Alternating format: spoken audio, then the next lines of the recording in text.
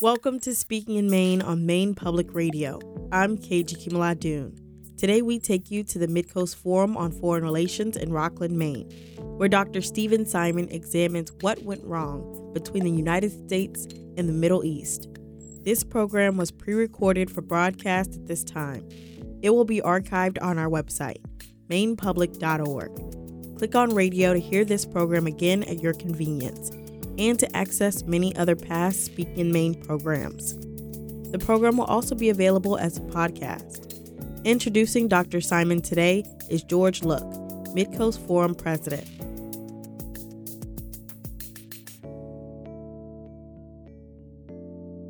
Good afternoon, and it's good to see all of you here today. And I'd also like to welcome our audience listening on the stations of Maine Public Radio. This is the 441st meeting of the Midcoast Forum on Foreign Relations. Today's meeting is coming to you from the Elks Events Center in Rockland, Maine, and I'm George Look, president of the forum. The Midcoast Forum was founded in 1983. Each month, we invite a foreign affairs expert to speak and answer questions on an issue critical to the formulation of U.S. foreign policy. Audios of past forum talks, information about upcoming forum programs, and information on how to become a forum member are available on our website at midcoastforum.org. We are pleased today to have Stephen Simon with us to speak on the U.S. and the Middle East, what went wrong. Dr. Stephen Simon is the Robert E. Wilhelm Fellow at the Center for International Studies of the Massachusetts Institute of Technology. He has had a prolific career in government, private industry, and academia. In government, Dr. Simon served as the National Council. In government, Dr. Simon served as the National Security Council Senior Director for the Middle East and North Africa during the Obama administration, and as the Senior Director for Counterterrorism in the Clinton White House. These assignments followed a 15-year career at the U.S. Department of State. Between government assignments, Dr. Simon was a principal and senior advisor to Good Harbor LLC in Abu Dhabi and director of the Middle East office of the International Institute for Strategic Studies in Manama. He has managed security-related projects at the RAND Corporation and was a senior fellow for the Middle Eastern Studies at the Council on Foreign Relations, all very prestigious positions. Dr. Simon has been a professor of history at Amherst College, a lecturer in government at Dartmouth College, and most recently, professor in the practice of international relations at Colby College here in Maine. He has held fellowships at Brown University, Oxford University, and the American Academy in Berlin. In addition to his current MIT fellowship, he continues to work as a non-resident senior research analyst with the Quincy Institute for Responsible Statescraft in Washington, D.C. During Dr. Simon's time at MIT, he is pursuing a project related to the liquidation of imperial commitments, exploring the effects of the War on Terror on the United States, and writing a monograph on the history of U.S. Middle East relations from 1979 to the present. The monograph, entitled The Long Goodbye, the United States and the Middle East from the Islamic Revolution to the Arab Spring, will be released later this year. Dr. Simon has co-authored several books, including The Pragmatic Superpower, The United States and the Middle East in the Cold War, published by W.W. Norton in 2016, and Our Separate Ways, published by Public Affairs Books, also in 2016. Very distinguished career, and I wanted to welcome Stephen to the Midcoast Forum.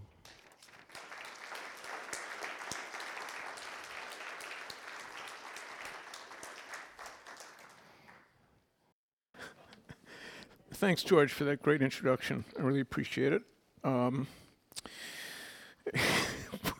I listen to it, it seems pretty ridiculous, but, there it is, like a guy who can't keep a job. Okay, so there's something, really ironic about being here to talk about the U.S. and the Middle East, when, for a change, the U.S. and the Middle East aren't in the headlines. it's all Ukraine now. It's like, yeah, so here I am to talk about the U.S. and the Middle East, and from the perspective that the U.S. And the Middle East don't have much to offer each other, at this point, and just when we're facing the prospect of really the first European war since the Balkan Wars of the 1990s. So there's an irony here. Maybe just think of this talk about the U.S. and the Middle East as just a breath of fresh air.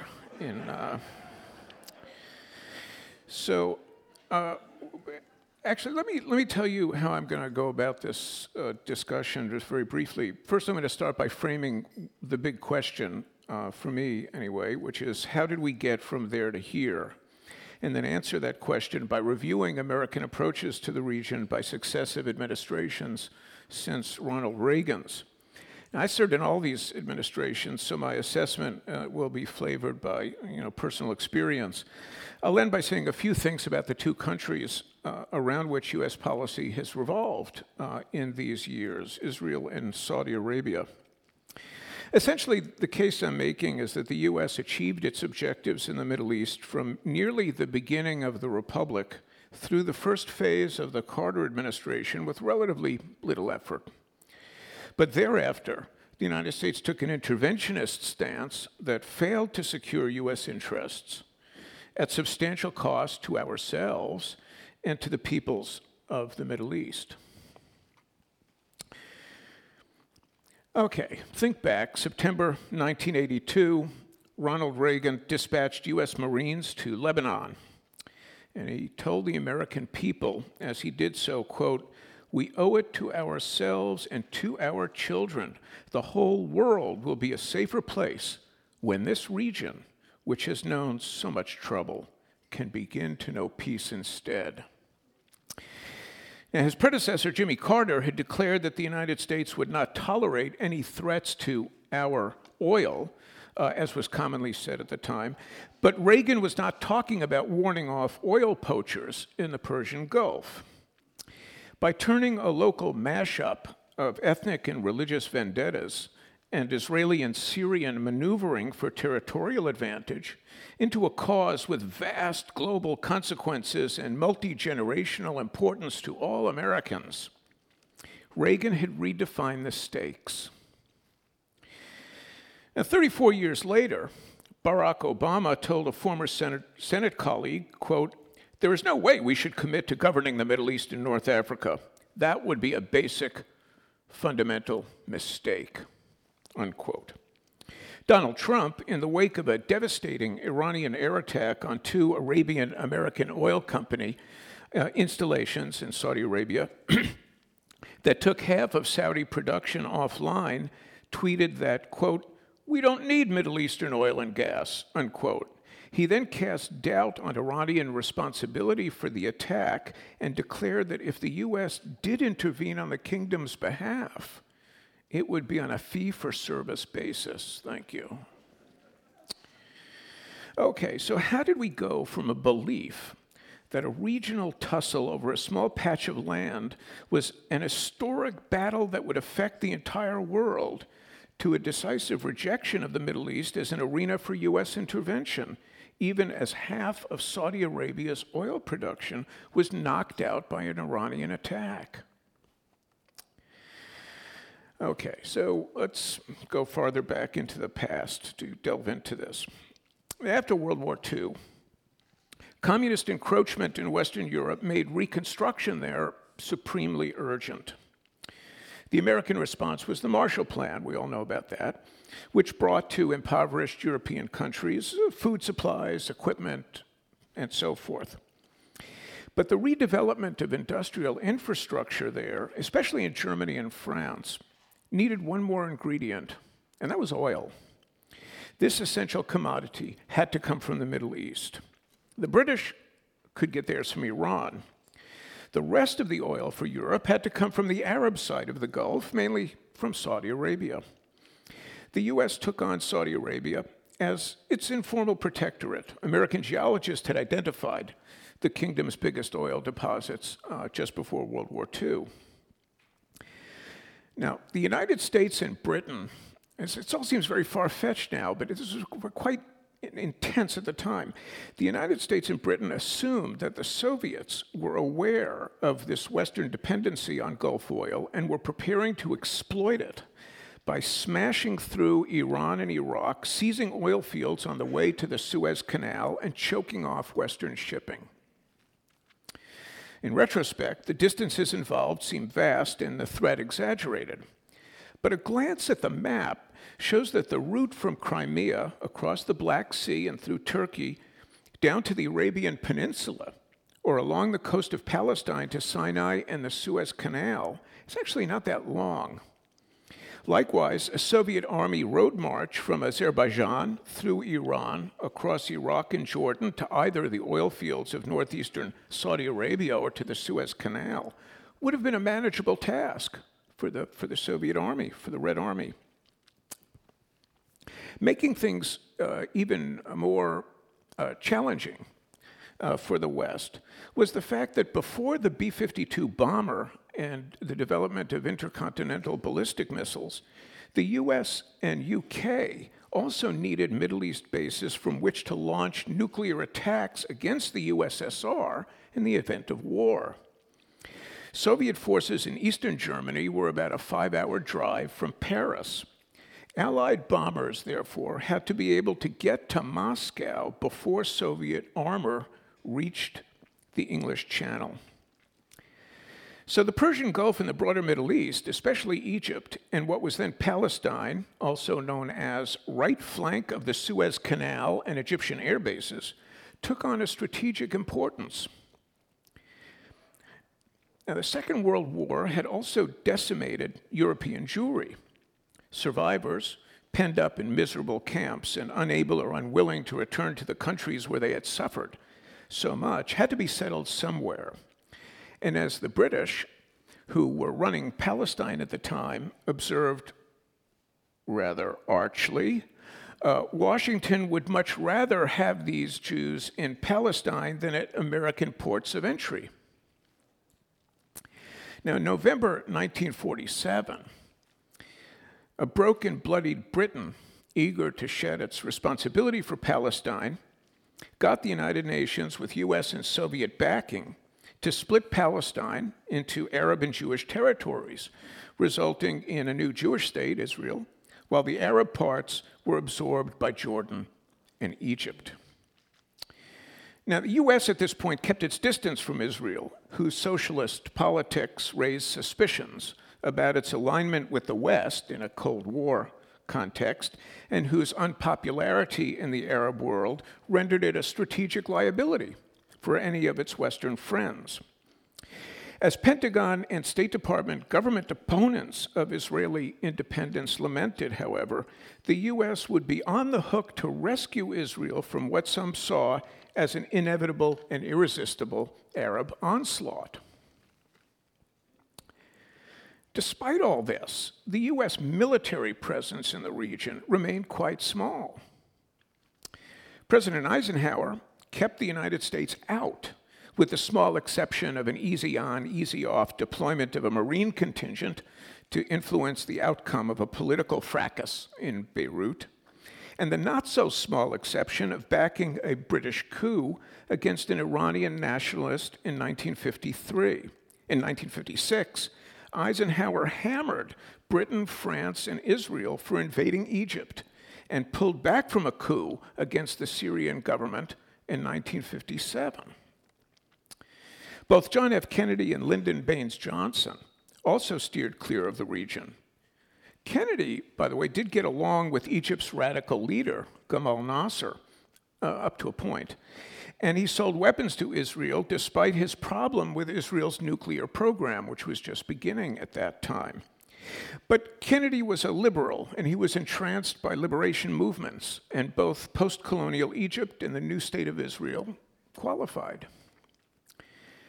The Johnson administration was so loath to intervene in the Middle East, it passed up the chance to prevent the Six-Day War of 1967 and thereby preserve the existing order in the Middle East. And he did have options to do this. But Johnson feared a congressional backlash. He faced Pentagon foot-dragging and was too preoccupied by the escalating Vietnam War to act. An isolated Israel, therefore, launched near-perfect preemptive attacks against its neighbors. This was a rare case when the U.S. sinned by omission rather than commission. The regional order dismantled by the Six-Day War was far from perfect, but it was better than the one that emerged from its wreckage, at least in the view of some. The resulting instability led to a devastating Arab-Israeli war 6 years later and shifts in domestic politics of the regional states that are still playing out. For most of the Cold War period until 1971, it was Britain, not the United States, that maintained the only serious military presence in the region. With U.S. forces deployed to Korea and elsewhere in Asia and in Europe, Washington was only too happy to play the free rider in the Middle East. Britain had 100,000 troops in Palestine until 1947 and thousands of soldiers in Egypt until 1954 and for a few months again in 1956. In Iraq, British bases lasted until the 1958 revolution that ended British influence in that country. They had troops in Yemen until 1967 and around the Persian Gulf until 1971. That year, Great Britain struck its colors east of Suez for the last time, leaving Gulf security to an American administration tied down in Vietnam and coping with demonstrations and riots at home. Now, as the sun was setting on Britain's moment in the Middle East, Richard Nixon was settling into the White House. Rather than police the Gulf, he deputized Saudi Arabia and Iran to do so, arming and advising their militaries while keeping U.S. forces over the horizon. He stuck to this approach throughout his time in office, as did Gerald Ford, his successor. Even the Arab-Israeli crisis of 1973 and Saudi use of the oil weapon against the United States failed to prompt direct military intervention by Washington. Jimmy Carter's Middle East interests lay in what became known as the peace process. Now, the peace process was a shorthand term for diplomacy aimed at bringing peace to Israel and its Arab neighbors. His intense focus produced a peace treaty between Israel and Egypt, forged in a marathon negotiation at Camp David in 1978, and sealed with the deal the following March in 1979. This was a significant achievement. Whether it qualified as strategically vital for the United States is debatable. Carter's fear was that renewed war between Israel and Egypt would trigger yet another Arab oil embargo to punish the United States for its support for Israel. With Cold War tensions still rising and the after effects of the Arab oil embargo of 1973 and 74 still throttling the economy, the importance attached to Carter's peace process is understandable, certainly even in retrospect. But was it truly strategic compared to the growing threat during this period to the Shah of Iran, who was, after all, the linchpin of U.S. Gulf security strategy at a time when Saudi oil was extremely important? By 1978, after all, both Egypt and Israel were in the American camp. The prospects of war between them were nil. Quite apart from their talks brokered by Washington, Israeli and Egyptian diplomats and soldiers engaged in their own quiet discussions during this period. In strategic terms, the Camp David Accords did not prevent another war between Israel and Egypt. Rather, it ceremonially marked the eclipse 6 years earlier of the age of Israel-Egypt wars. Now, regrettably, Carter, perhaps distracted by the prospect of an Arab-Israeli peace, failed to anticipate an impending revolution in Iran and had not been prepared to intervene to help a vital ally, the Shah, ride out the protests that forced him to flee Tehran. Now, Carter It's just been shown in a recent book, a very good one by a person named Ray Take, did authorize planning for a counter-coup against the militant clerical regime that opposed the Shah's rule and launched a military operation, Eagle Claw, to free the American captives of the Iranian regime, which failed. But all this was too little too late. Could Carter have done anything at that stage? The deployment of forces to the region might have stiffened the Shah's spine. But even this, would it have made a difference? Who knows? Probably not. The Shah was a sick man and a maladroit ruler. Hatred for him was volcanic, of course, and it would have been morally wrong to endorse, let alone abet, the massacre of unarmed protesters. Now, these questions are still debated, but the fact was that the overthrow of the Shah was a profound reversal of fortune for the United States, plunging it into the maelstrom. It's really after 1979 that we first see Americans firing on its adversaries in the region with increasing intensity. First against anti-Christian forces in Lebanon, then against Gaddafi, then against Iran, then against Iraq, then against Somalia, and against Iraq again in a massive way, and Libya again, and Syria, and once again, Iran. So let's take these administrations one by one. I'll do this pretty crisply, fear not. Okay, so look, many would agree that it was Reagan who fired this starting gun of America's interventionist moment by introducing troops into Lebanon in 1982, first as neutral peacekeepers, then as defenders of civilization, as Robert McFarlane, the mastermind of the intervention, described the mission. Some minor Lebanese politicians were threatening Western civilization, in his view. While there, the United States, left exposed by Israel's precipitous withdrawal from the high ground overlooking American forces bivouacked in Beirut below, was defeated by Iran and Syria. The U.S. Embassy in Beirut was bombed twice, and 241 U.S. Marines were killed in their barracks. Now, a lingering instinct for restraint, reinforced by Reagan's cautious defense secretary, prevented escalation. Now, for all his deep flaws, I mean, that's, I guess, speaking personally, but for all his deep flaws, Reagan understood the limits of U.S. power and grasped the importance of Iran, despite, or perhaps because of the threat it posed to U.S. interests in the region. His attempt to reopen lines of communication with Tehran via arms sales brokered by Israel did, I admit, have a loony dimension.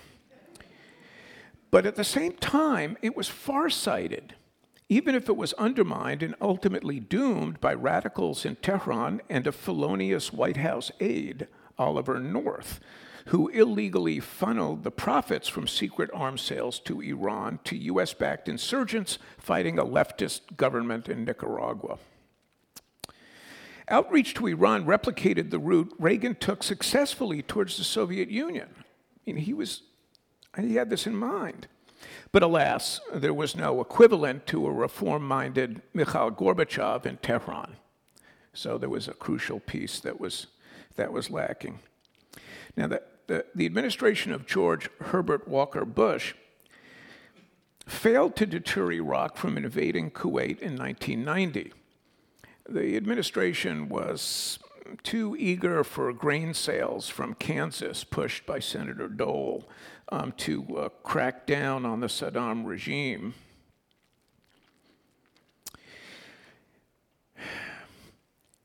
President Bush likened Saddam to Hitler, again raising the stakes, because once you've likened your enemy to Hitler, that does raise the question of whether you can get away with just slapping him on the wrist, saying, now that you've given part of Czechoslovakia back, all is forgiven. You can't really do that. So he likened Iraq's ruler Saddam Hussein to Hitler, and he decided to use force, but without a firm grip on his war aim, which was the liberation of Kuwait. Now, war aims, as we know, often shift as a conflict unfolds. War aims can shift with the fortunes of war. In this case, what started out as the expulsion of Iraqi forces from Kuwait drifted toward the destruction of Iraq's armed forces, the encouragement of revolts within Iraq, and ultimately regime change. With the Soviet Union near collapse and the U.S. the sole remaining superpower, Bush characterized intervention as the forerunner of, in his words, a new world order, again, raising the stakes. But intelligence, military, and political errors were making regime change impossible, even as the Bush administration's commitment to it deepened. So, flawed intelligence assessments led to an overestimation of Iraqi military capabilities. This led to an overly cautious war plan.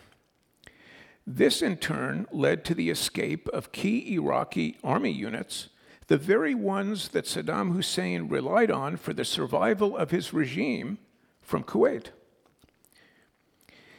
The lopsided nature of the war then led the White House to declare a ceasefire prematurely, preventing U.S. forces from catching up to the escaping Iraqi divisions and destroying them. U.S. concessions in the ceasefire agreement then left Saddam free to suppress revolts that did break out. And the immediate removal of U.S. troops from the region, the American tactical air power was removed within 24 or 48 hours of the end of hostilities. The removal of all those forces stripped the United States of the ability to impose its will on Iraq and bring Saddam to heel. The shift from liberating Kuwait to imposing regime change and disarmament on Iraq was not simply a minor adjustment, and we need to be clear about that. The new war aim would ultimately require the immense force haphazardly assembled by Bush's son in 2003 and years of military occupation. Now, with the bulk of U.S. forces headed back home to victory parades and Saddam's Republican Guard divisions back in their garrisons or attacking Kurds and Shiites that had relied on the U.S., Bush lacked the means to achieve his newly enlarged war aims. Well, certainly neither Bush 43 nor Clinton could dislodge Saddam or even assure themselves after 8 years of nearly unimpeded access to Iraqi territory that his regime had been stripped of weapons of mass destruction. Now, George H.W. Bush was limited to one term. So, in fairness, we will never know how he would have preserved the New World Order and his apparently unworkable post-war arrangements. But his electoral loss drew an inexperienced Bill Clinton into an open-ended military commitment in the Persian Gulf without an obvious exit. Politically trapped by the glow surrounding Bush's 100-hour war, Clinton was also a believer in the New World Order. Yes, he was. And hamstrung by an unnecessary commitment to containing both Iran and Iraq, instead of letting them contain each other, which had always been the plan. In the process, the U.S. destroyed Iraq's economy, decimated its middle class, and literally starved its children. Saddam, needless to say, lacked for nothing. Both Clinton and George H.W. Bush had tried to fix the Arab-Israeli problem while fixing Iraq, but without taking into account changes in Israeli society and politics and in Palestinian politics that would make reconciliation highly unlikely. From the perspective of conventional wisdom, the failure of the Arab-Israeli process was the result of bad breaks, poor timing, tactical mistakes. According to this narrative, timid political leaders, unaware of their supposedly latent ability to win their people's acceptance of controversial peace agreements, also had their share of the blame. Now, to be fair, on a couple of occasions, Israel and Syria and Israel and the Palestinians did seem close to an agreement. But the repeated failure to cross the finish line was due to something deeper than hard luck. Israel's rightward shift had been underway for decades, and Palestinians had grown skeptical, if not cynical, about the prospects for independence. It is undeniable that there were spoilers, radicals on both sides seeking to kill off the peace process, but such spoilers are most effective when their desired endgame requires just a slight nudge. And that seems to have been the case. Well, the peace process elite in successive administrations was so committed to finding a fix, they averted their gaze from a fundamental conundrum, which, to put it starkly, is that Israel's necessary creation and Palestinians' inevitable dispossession was at the heart of the matter. Israelis couldn't admit to themselves or others that the ingathering of survivors from the Nazi inferno had hurt Palestinians. Arabs could not concede that Israelite and Jewish links to Palestine were 3,000 years old and that Jews were therefore not usurpers, but returnees.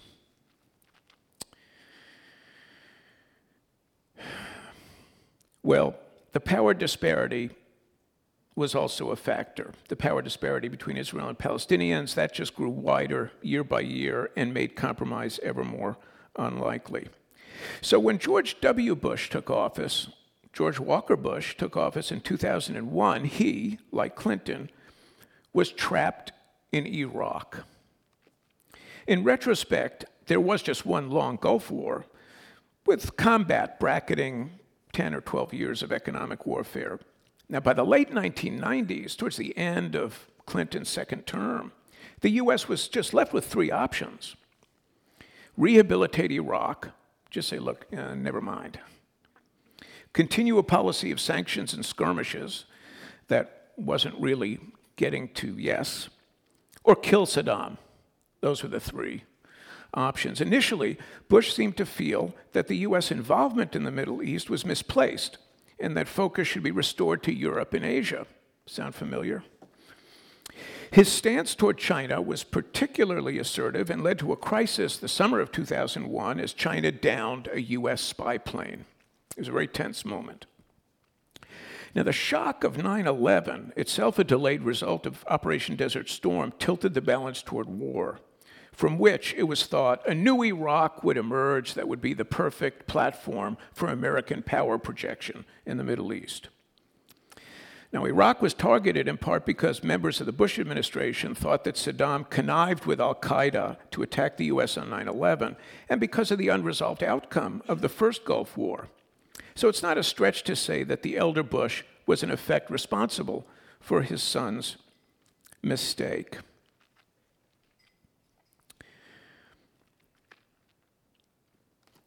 The one thing I think we can say definitively about this period is that it left Iran in a greatly improved position. In fact, the destruction of the Saddam regime unleashed Iranian power and ambition, which was to cause much heartache in Washington.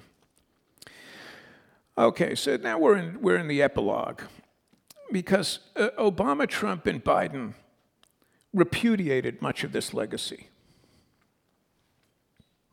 Obama had two related objectives. The first was to stick to George Walker Bush's timetable for removing troops from Iraq by mid-2011, and the second was to block Iran's path to a nuclear weapon. He did both things.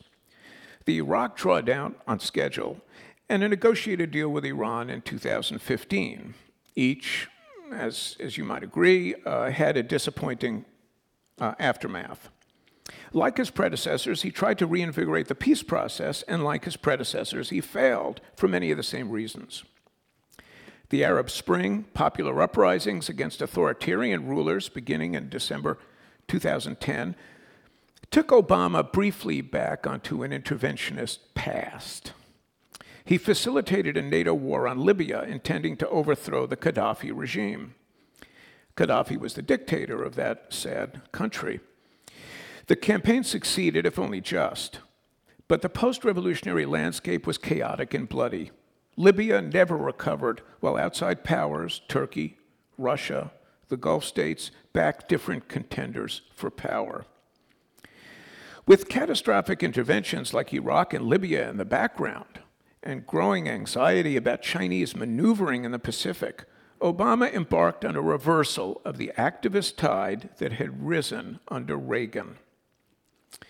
In astonishing interviews toward the end of his administration, Obama made it clear that the Middle East was best avoided and certainly not a venue for the use of force, especially when important goals, such as limits on Iran's nuclear program, could be met through diplomacy at much lower cost. Now, he described his signature intervention, the overthrow of Libya's Gaddafi, as a quote-unquote shit show. He made it clear that the U.S. was not going to get rid of Assad, the Syrian dictator, on behalf of his domestic opponents. He disavowed regime change in Iran and any attempt to force the liberalization of Egyptian or Gulf Arab politics. He rejected the notion of a White House-led diplomatic effort to change Israel's policy toward the Palestinians. And although he launched a campaign against the Islamic State, it was measured, involved relatively small numbers of U.S. troops, and was waged largely through proxy forces. For Obama, it was time to rebalance U.S. commitments toward Asia. Trump and Biden have perpetuated Obama's emphasis on the Western Pacific. Trump warmly embraced the Saudis in the hope of probably financial gain. It's hard to say. As we know, he did nothing when Saudi Arabia was attacked by Iran. With his evangelical constituency in mind, Donald Trump moved the U.S. Embassy in Israel from Tel Aviv to Jerusalem. A symbolic act. I don't think it really was harmful to any U.S. interest one way or the other, nor did it help any U.S. interest. He ordered U.S. forces to leave Syria after declaring victory over the Islamic State, but was so distracted, actually, it took him a year to find out that nobody actually moved the troops. They're still there. He was really irked by this, and I don't blame him.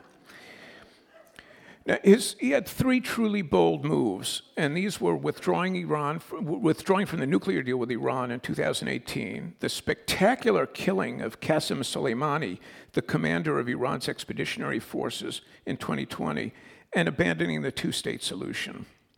The fallout from these maneuvers tended to illustrate the dangers of intervention that Trump was otherwise careful to avoid in North Korea, Europe, and elsewhere.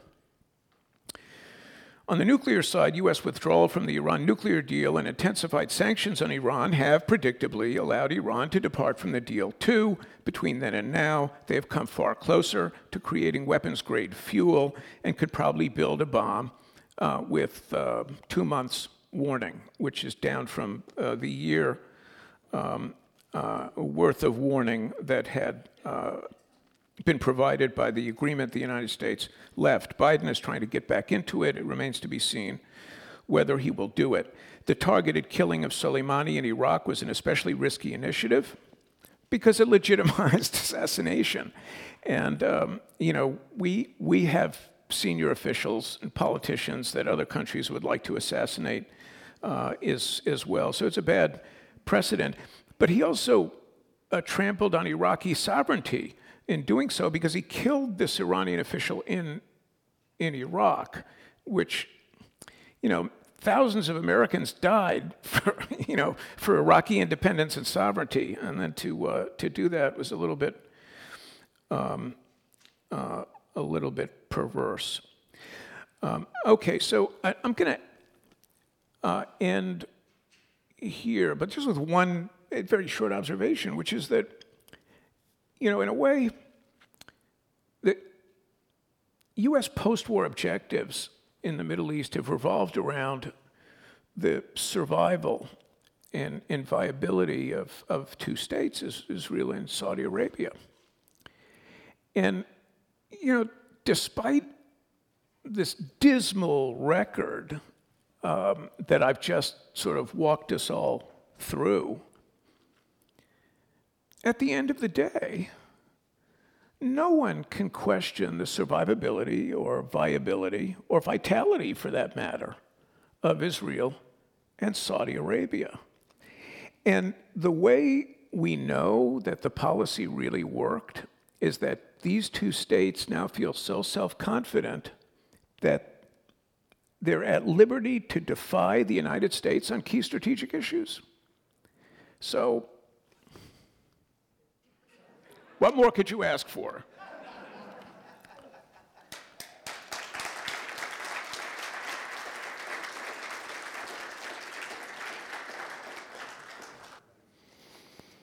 Well, thank you very much. We're going to be gathering questions, and I always take this opportunity to ask one of my own. So every time I read anything about the Middle East or hear talk on the Middle East, I'm re-struck by how complicated everything is.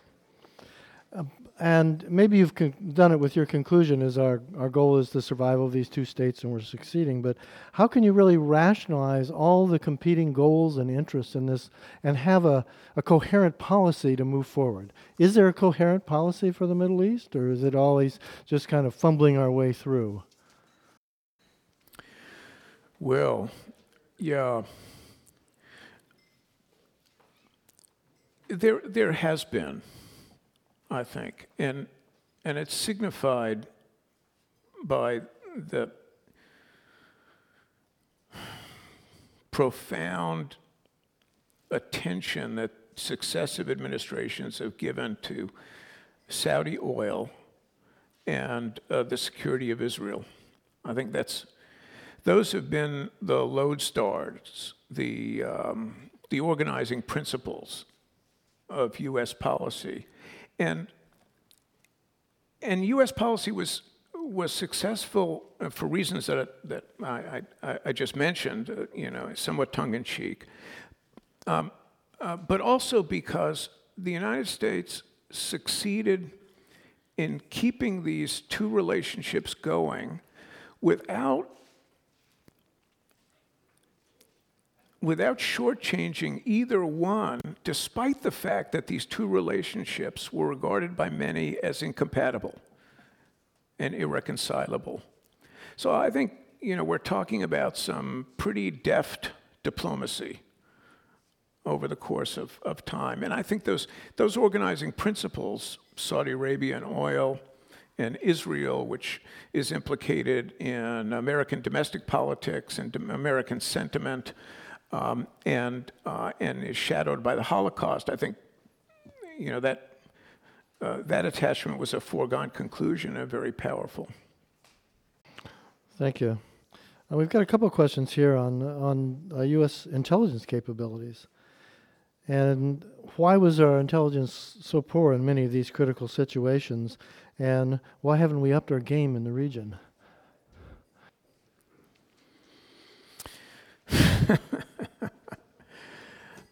Yeah. Well, there have been some intelligence shortfalls over the years. I mean, the Iranian revolution wasn't really anticipated, but that was due to an idiosyncratic set of circumstances. I mean, in the first instance, the Shah did not give American intelligence assets in Tehran, that is, not assets, American intelligence officials in Tehran access to ordinary Iranians. What they would have done with that access is hard to say, because I'm not sure there were any Farsi speakers actually in the CIA station in Tehran at the time. But also, there was a circular reasoning at work, which is to say, if the Shah were in trouble, we would hear about it, and since we didn't hear about it, the Shah was therefore not in trouble. So there was a mix of lack of capacity, the Iranian government's own policy regarding access for U.S. intelligence officials to Iranians, and this kind of circular logic that was very seductive. The United States didn't really see the Arab Spring coming, but that was one of those historical events that everyone expected but was nonetheless surprised by. It's a bit paradoxical, but there was a sense that at some point the pressures would increase and things would blow. But in 9/11, well, 9/11 was the big one. 9/11 was the big one, and because it reshaped the United States, and in a sense, you could argue that this intelligence failure had, just deep consequences for American politics and society and culture. And there, the fault was, it was sort of quotidian, failure of one agency to talk to another agency, the failure of a particular piece of information to be passed from here to there. The fact that some of the people involved in paving the way for the attackers to establish a presence in the United States were employees of a foreign government. So there were really tough issues, but none of them are, taken together, they're enormous, but each singly, they're small errors that just ramified. There's no such thing as a small error, I think, in this part of the world. At least that's how I see it. Well, here's a general question on the way forward. Again, do you see any future for the One Democratic State campaign as a resolution for the Israeli-Palestinian conflict? Now that we're known the two-state solution seems to be out of favor. Well, the Israelis won't, countenance, a binational state. So, and the Israelis hold the cards. So if they don't think that that's in their interest, they're not going to do it. I mean, what social scientists would tell you is that binational states, where the two sides are roughly matched in terms of population, let's say, tend not to do well, and outcomes are biased towards violence. The binational states only work when one side is really strong and the other is not. So I don't see that as a way forward. So let's go back to the peace process. How did Carter have as much success as he did with the peace process? Is there anything we should have continued or any lessons we should have learned for the peace process on the way forward? No, because the thing about the Israeli-Egypt treaty is that what was up for negotiation was negotiable. So I say that, with somewhat sardonically, but look at it this way. The Sinai Peninsula was of no intrinsic interest to Israel. None.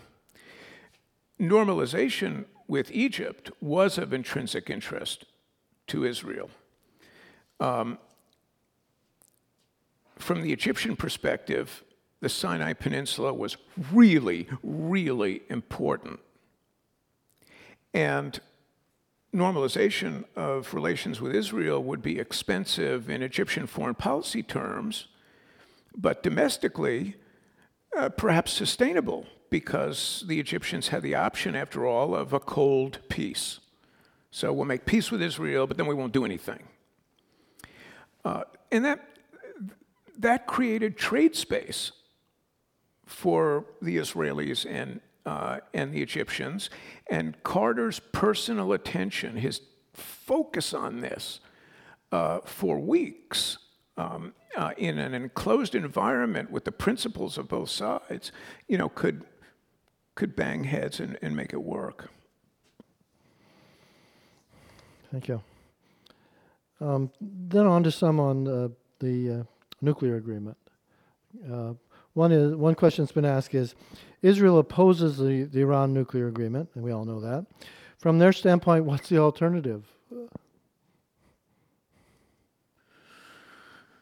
Well, if you're Israeli, you're sure as hell not going to want to see a nuclear Iran. So there are two ways, well, really maybe three ways of preventing that outcome. The one that Obama pressed was to negotiate a long-term suspension of the Iranian program. And a suspension that would set back its acquisition of a nuclear weapon by 15 years. And, you know, in 15 years, well, who knows, anything could happen, you know. Then there's war. And that's where those who want to see Iran's program ended actually bomb it to smithereens and force the Iranians to keep rebuilding it. And then there's sort of a middle ground that the Israelis and for a time the United States were relying on, which was essentially sabotage. And from the Israeli side, we don't do this, but from the Israeli side, there was targeted killing of Iranian scientists. So those are the three paths. The one path in which there's Iranian buy-in, so there's some prospect for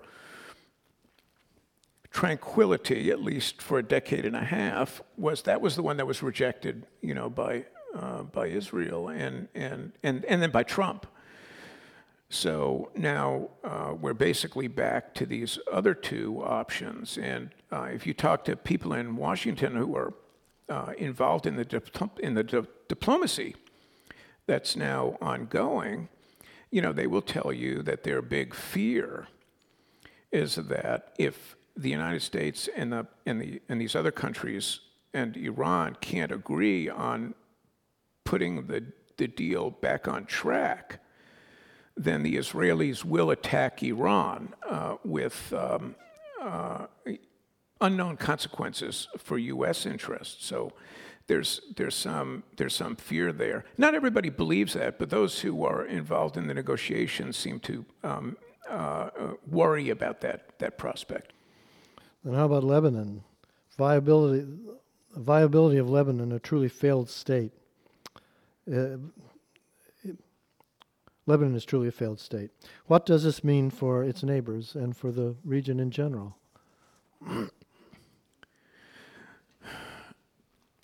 If it had any significance for the region in general, it wouldn't be failing right now. Okay, that's simple. Here's one that's a little more complicated. Could you comment on Ken Pollack's thesis that the dismal performance of Arab armies from 1948 on, which he attributes to governance and societal shortcomings in Arab countries, has been an important factor in the course of the history of the Middle East? Well, that was Ken's PhD dissertation. So he's read a lot more about this than I have. But yeah, to be sure, militaries are a reflection of their societies. You know, the way people look at militaries now, since, well, Ken has actually just done another edition of his dissertation. But the way people look at Arab armies now is that they're either highly professionalized or they're not. And there are some mixed cases, but what's important in the degree that they're, to the extent that they're professionalized, they're more likely to stand aside at times of domestic turmoil, wait to see how things turn out, and then get back in the game. But where they're not, and they're really dependent on a particular ruler, either because of sectarian affiliation or other such reasons, then they're going to really jump in and get in the mix, as the Syrian army did, you know, for example, in the civil war there. So TBD. One final question, and this I find very interesting. Kennan was a solid, enduring authority governing our relations with Russia. Has anyone been our Kenan for the Middle East? Is there one person who stands out over time as a defining person? Or Oh, wow. That's such a great question, actually, because I think the answer is no. In graduate school, they used to,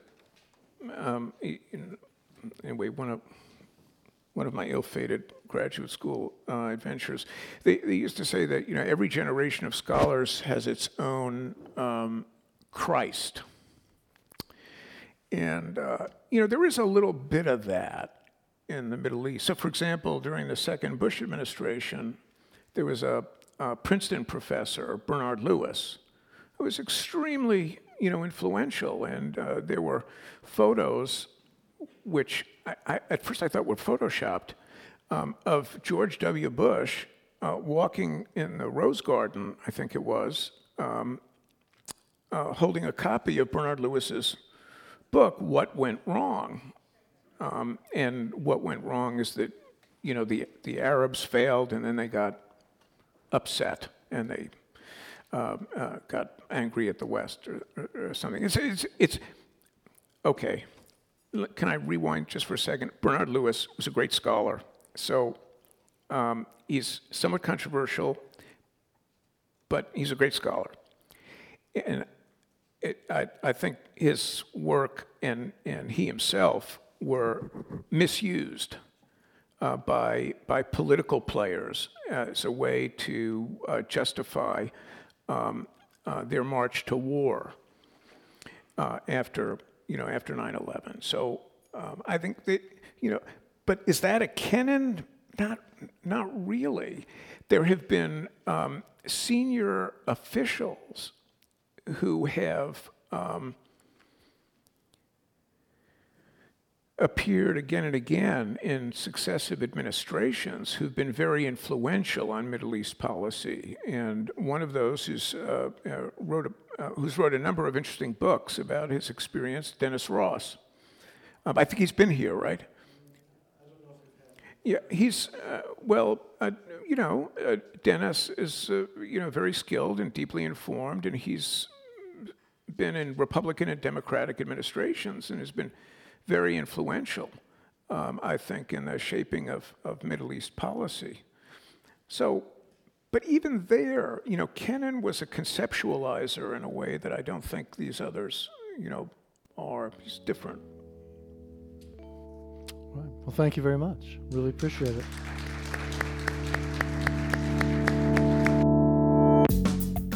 You've been listening to Speaking in Maine on Maine Public Radio. Today was a talk from Dr. Stephen Simon. If you missed part of the program or want to hear it again, you can always find it on our website, mainepublic.org. Click on radio to access this program and many other archived Speaking in Maine programs. Music in this hour comes from Our Alarm Clock. Susan Tran is the executive producer of Speaking in Maine. And Speaking in Maine is produced by me, KG Kimala-Dune. Thanks for joining us. This is Maine Public Radio.